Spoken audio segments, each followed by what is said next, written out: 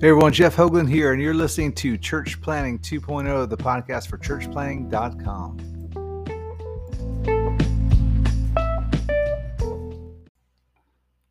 Hey everyone, today I want to talk about practicing what you preach. Practicing what you preach. Now, what does that mean exactly? Well, we tell people all about the Great Commission, right? All about the Great Commandment. And you know what?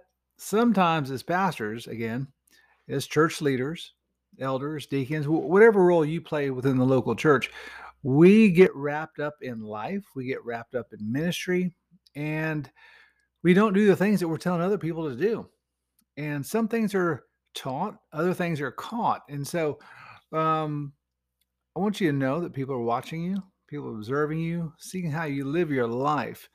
And I want you to also to understand that the Great Commission is just a part of our lives. Everywhere we go, we're an ambassador of Christ, and we're representing, hopefully we're representing well. And so everywhere you go is an opportunity to share the love of Christ in practical ways, in word, in deed, just being kind to someone, being different than others. You know, as I'm recording this right now, it's a few days prior to Christmas. And there's the hustle and the bustle, and everyone's just going to and fro. And some people are quite rude, to be honest. And as believers, we need to set ourselves apart from them. We need to be kind. We need to be loving, and realizing that's the right thing to do. And people are watching. And so, along those lines, I also want to tell you that with regards to being outward focused, that Great Commission piece, we need to be active in it. We need to take people along with us as well.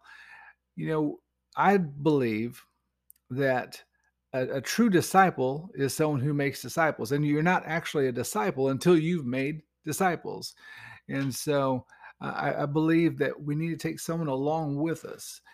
Discipleship is more than just uh, a curriculum. It's more than just teaching.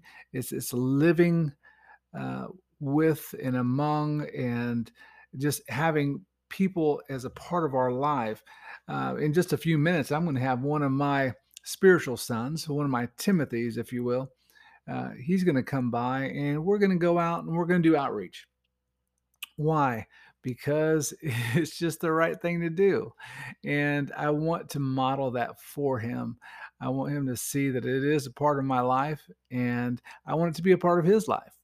And so when we talk about, creating a culture of outreach, a culture of being outward focused, it starts with the leader.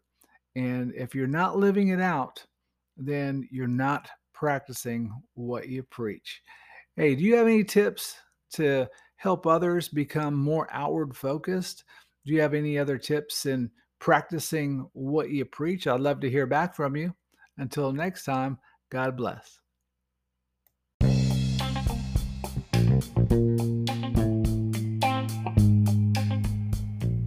Thanks for listening to Church Planting 2.0, the podcast for churchplanting.com. For more information, visit us at our website, churchplanting.com.